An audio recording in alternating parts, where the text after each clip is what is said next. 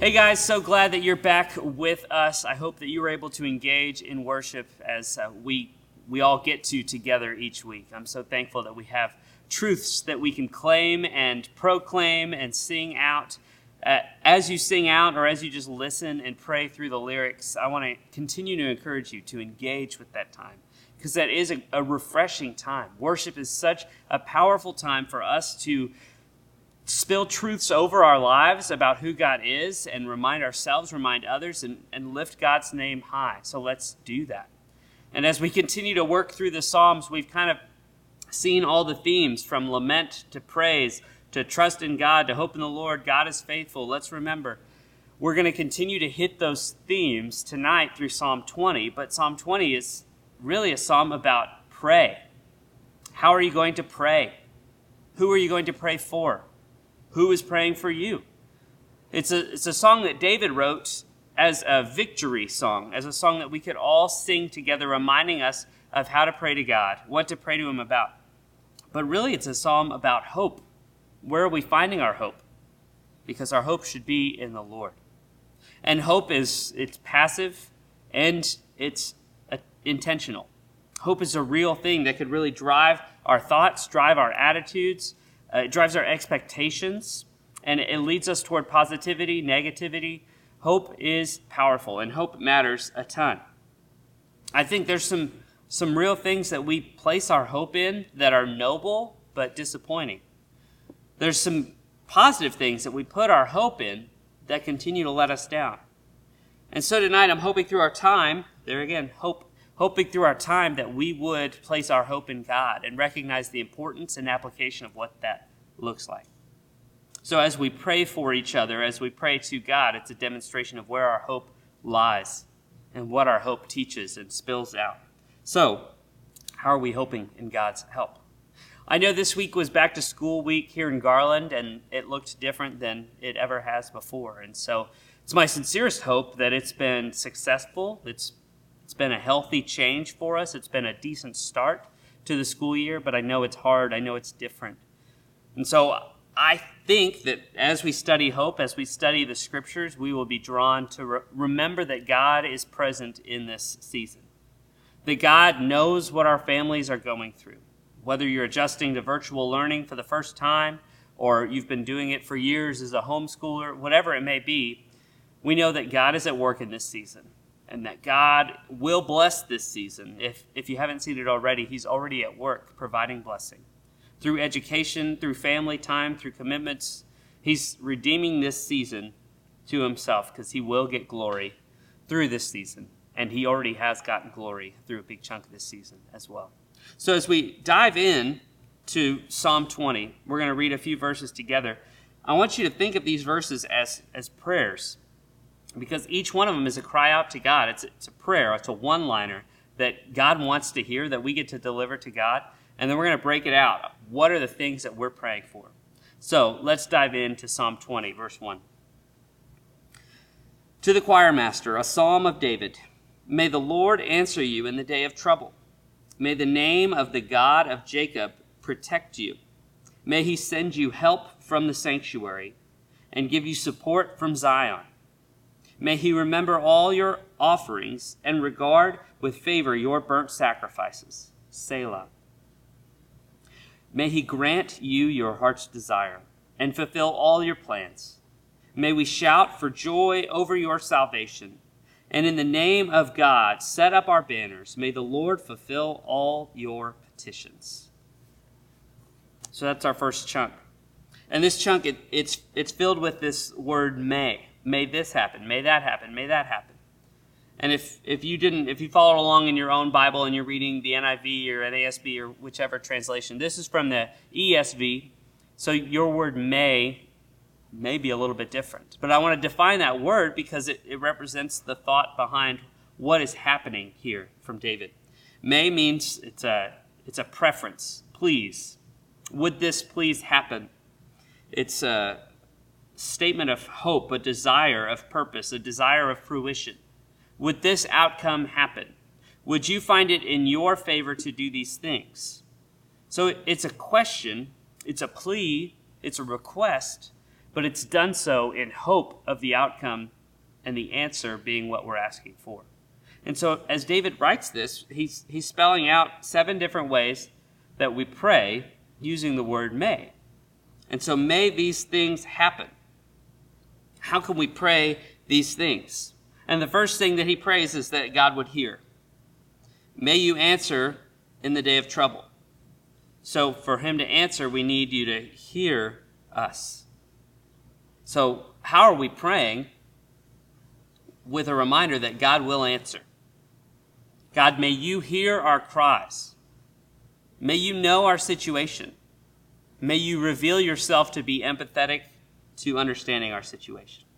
So may you hear us. It's plain and simple. God, before I ask you anything, before I request anything from you, the very first thing I want is for you to hear me. And it's kind of a redundant ask because God is relational and God wants to hear us, and he does hear us.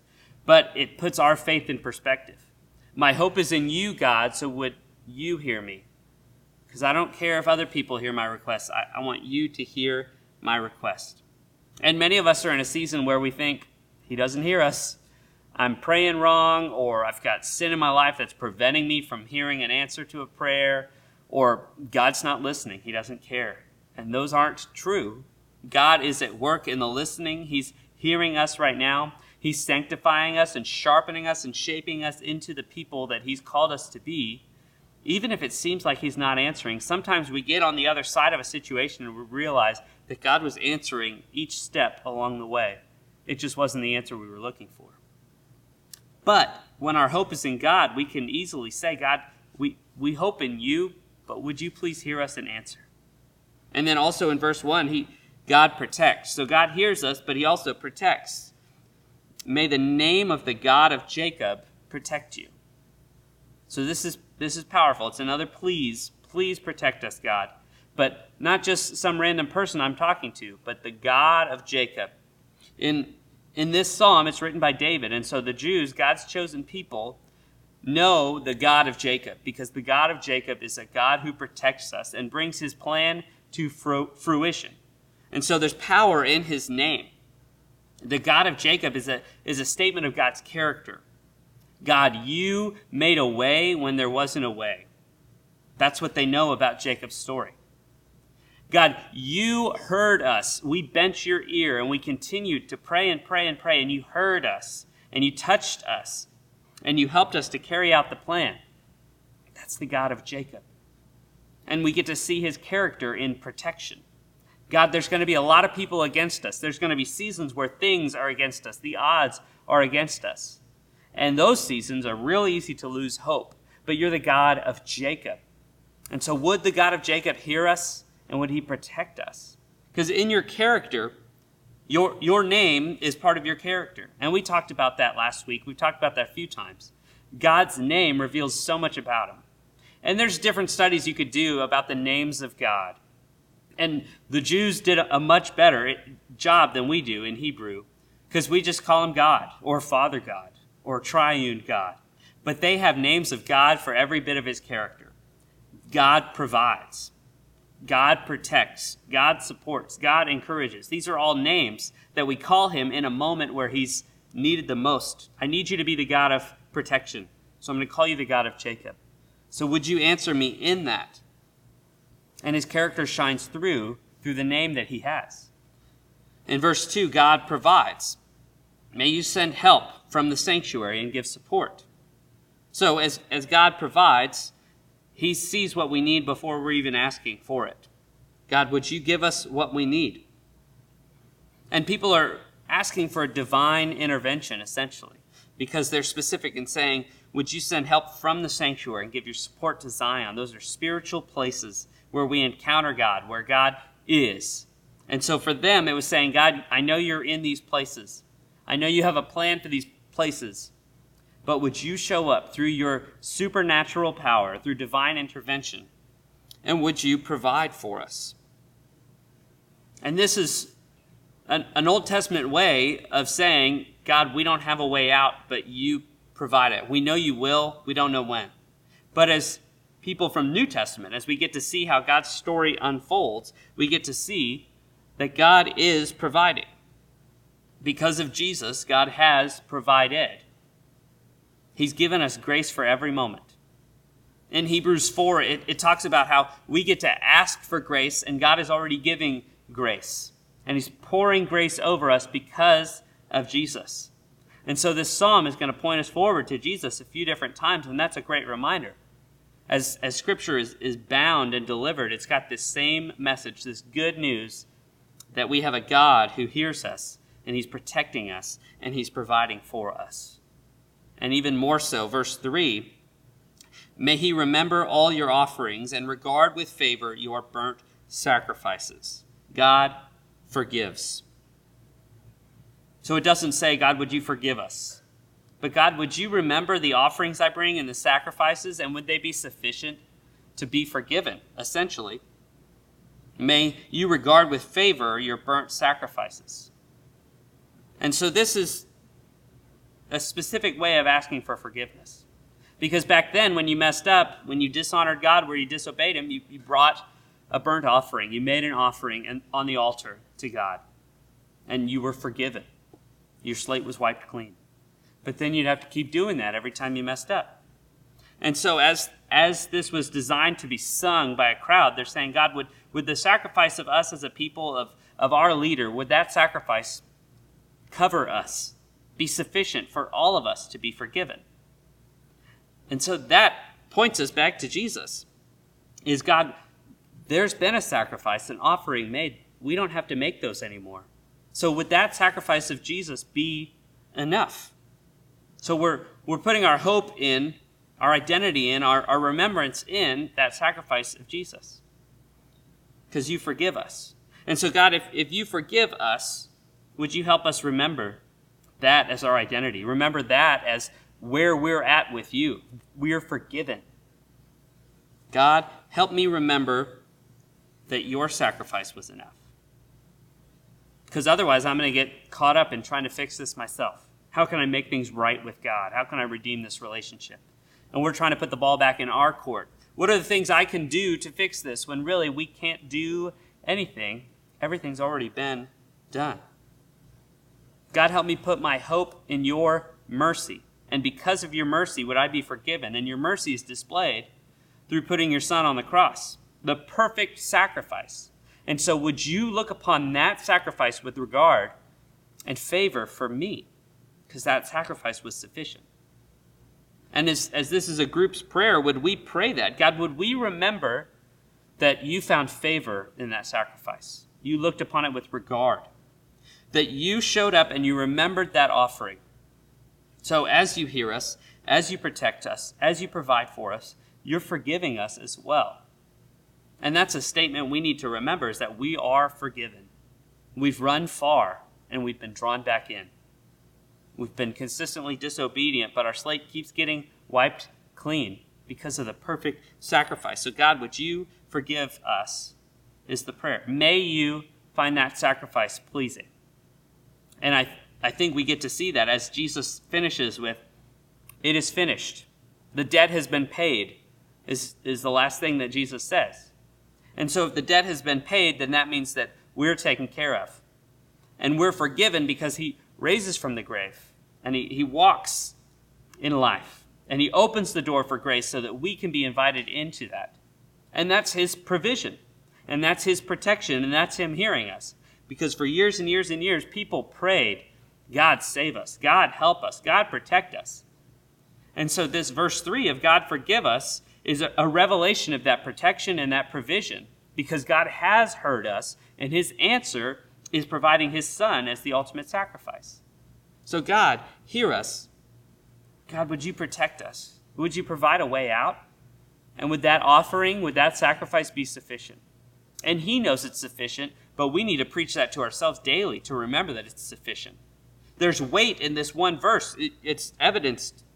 The last word, Selah. We talked about that. That's a pause. It's put there for effect, musical effect. Let's focus on this. Let's stop down. Remember what we just said. And I think that points to verse 3 is important. May he remember all your offerings and regard with favor your burnt sacrifices. Selah. Rest. Pause. Wow. God, you do forgive us.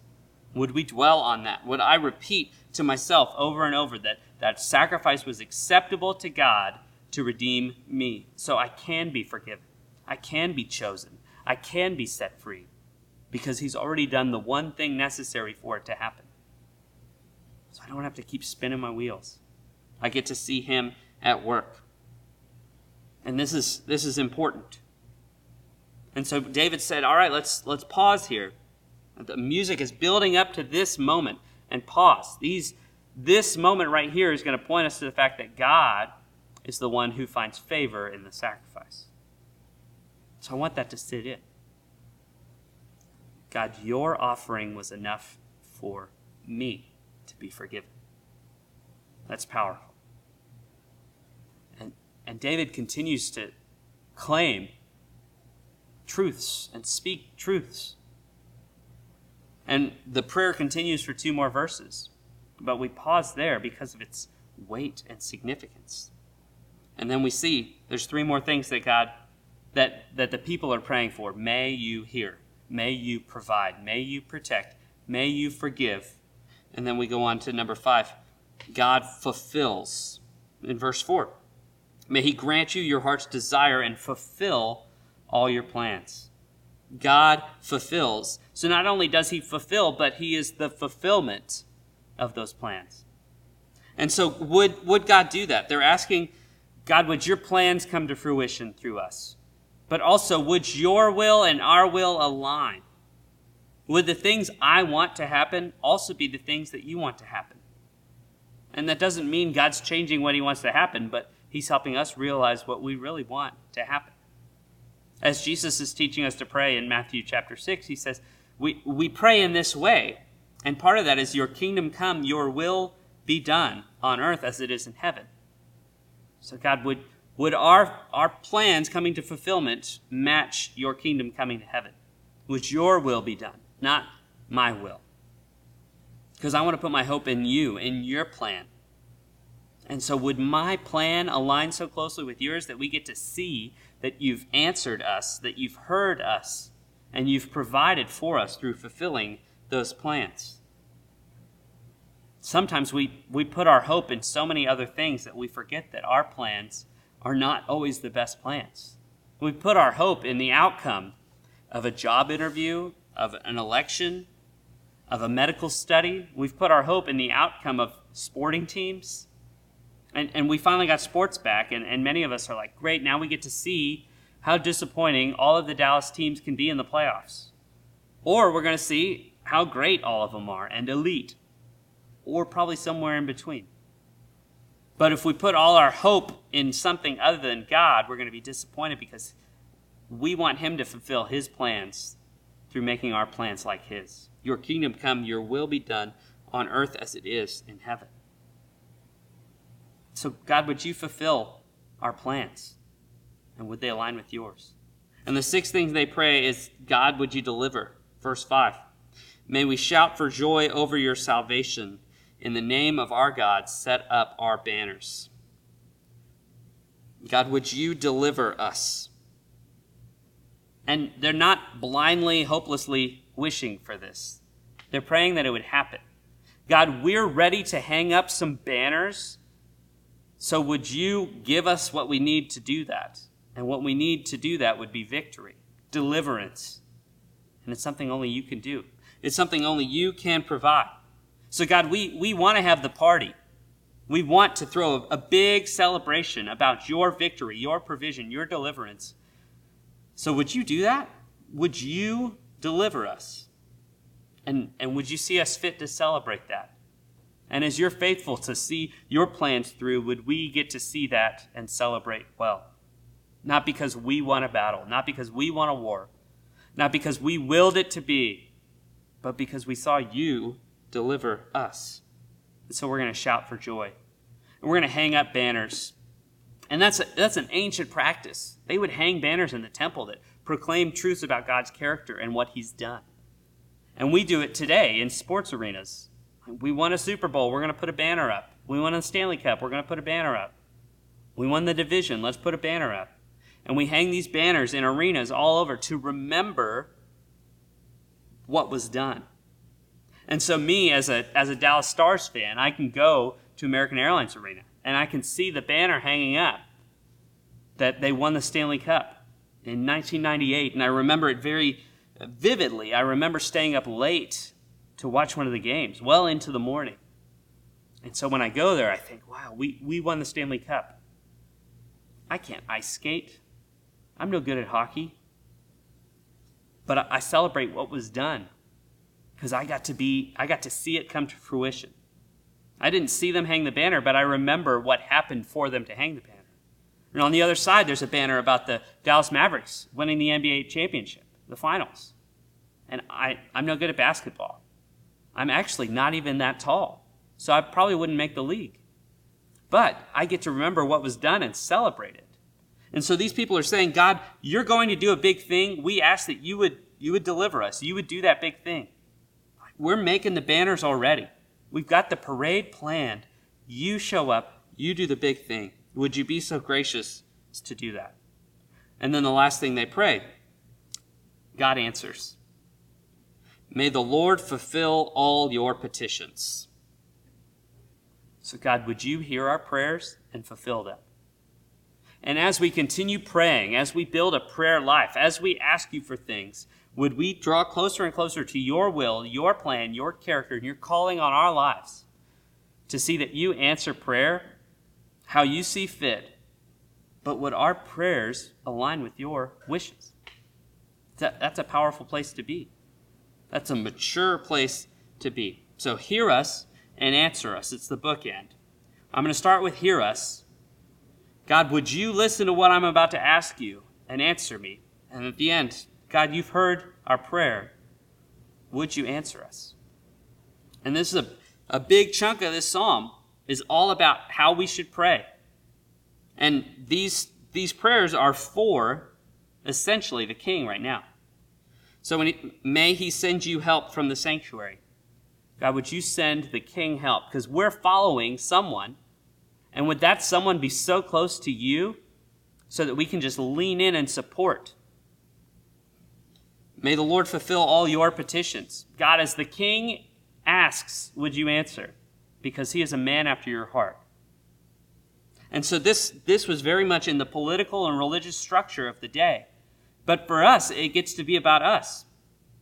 God, I have asked you these things. Would you answer me? As we get to enter into a relationship together. I don't need a priest to make an offering on my behalf. I don't need a lamb to bring up to the sanctuary. Because of Jesus, I get to enter into that conversation directly. So would you fulfill my plans? Would you hear my petitions and answer me? Or as we collectively ask, as we collectively pray and plan. But ultimately, would they align so closely with what you want, with your will? And would your will be done on earth as in heaven?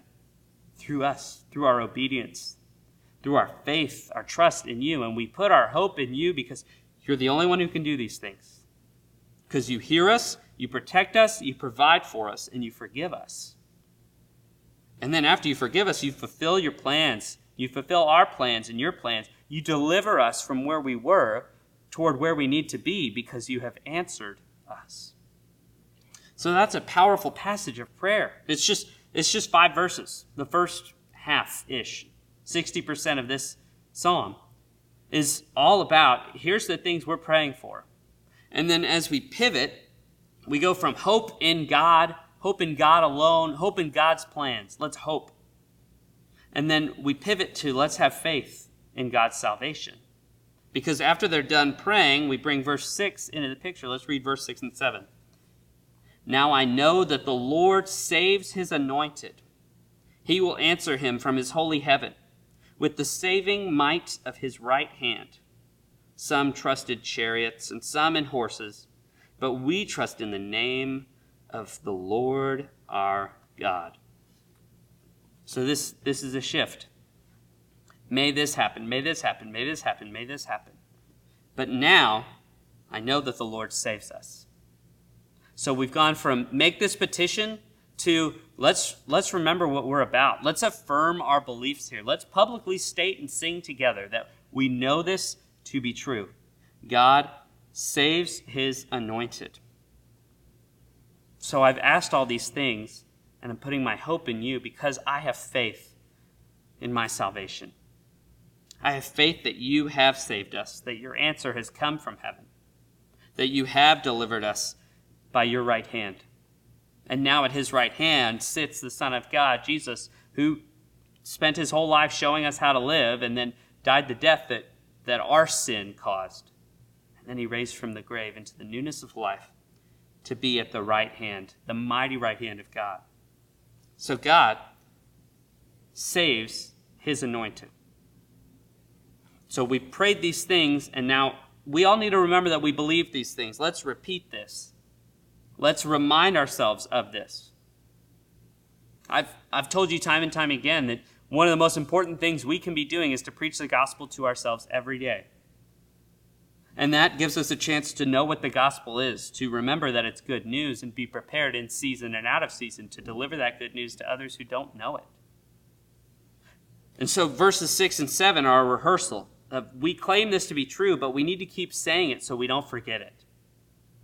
It's like I need to keep reading the Bible because the moment that I don't, I'm going to drift away.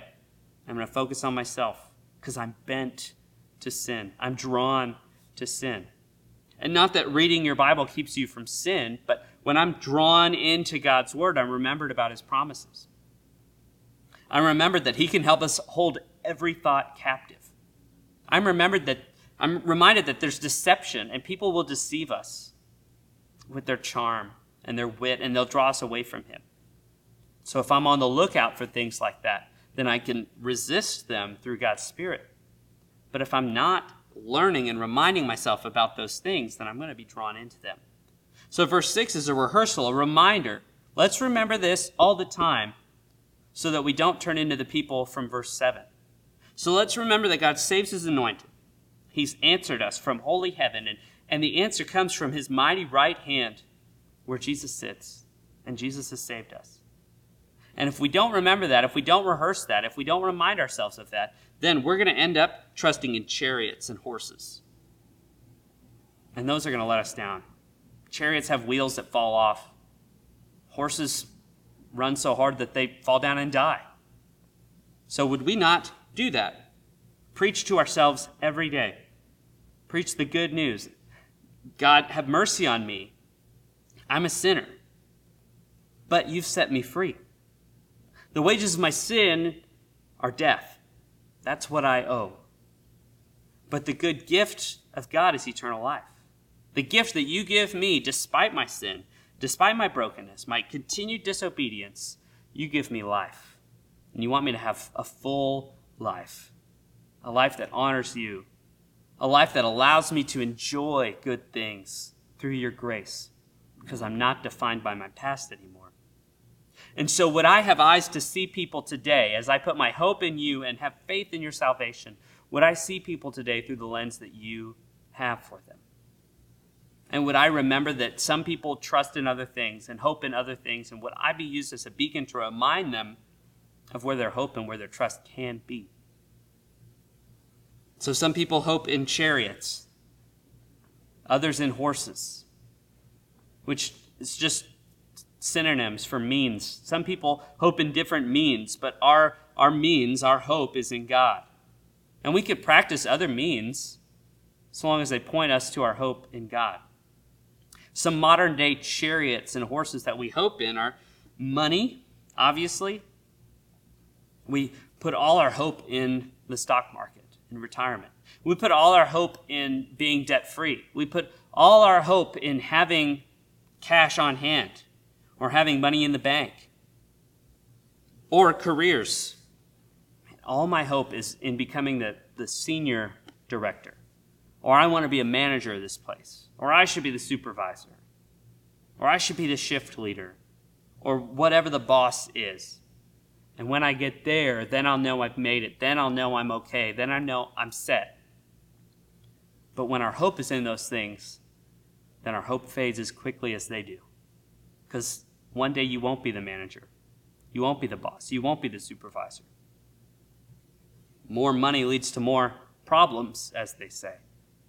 So if we're hoping in those things, we're going to be let down by those things.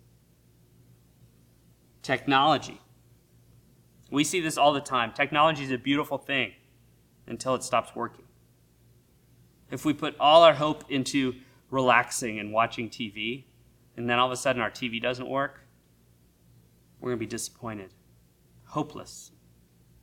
We're kind of in a season right now at our house where I get a little bit of time to relax and watch TV, or even watch the Rangers games or the Mavs games after the kids have gone to bed. But our TV's doing this thing because everyone in our neighborhood's running a bunch of electricity where every 45 minutes or so it just turns off. And then it has to slowly reboot, power on. It's really old TV too, but I have to be interrupted. And so if all my hope is in watching the game without being interrupted, I'm going to be disappointed every 45 minutes. If I know that, man, the only way I can get through this day is to just have an hour to just watch TV, to unwind, to enjoy the game, whatever it is, I'm going to be disappointed. Or I'm going to finish that game and realize that didn't satisfy like I hoped it would. Would our hope be in something else? Image. I've been working to be more fit and healthy. My wife and I have both been working out together for 33 days now. Every day we do something. Yoga or HIIT or cardio or lifting, whatever it is. And if my hope was that my physical image would be better, like I have all my hope in abs, or all my hope in just being shredded to the max and being a swolger, as they say, I'm going to be disappointed when I realize my metabolism just doesn't keep up. That now that I'm north of 25, possibly even north of 30, depending on how I look today, I'm going to be disappointed in the fact that my image can't be where I want it to be. And I'm going to keep trying. I'm going to do a new skincare routine. I'm going to lift more weights, and I'm going to run further, run faster. I'm only going to eat kale and pea protein or whatever it is. I'm only going to do these things. I'm going to be consistently disappointed because our bodies weren't designed to last forever, and I'm going to get older. And life is going to have its strain on my body, but that doesn't have to be where my hope is. Because image will disappoint us, but God will not. Some of us have so much hope in religion. We see right now as there's much division on being able to practice our religion, some would say. Some people believe that we need to be together in person in our building. And some of us believe that, well, because other people are doing it, why can't we? And our church has taken a stance to say we want to steward well our time, our talents, and the flock within our care. And right now, stewarding well means not necessarily meeting in person for safety, for health.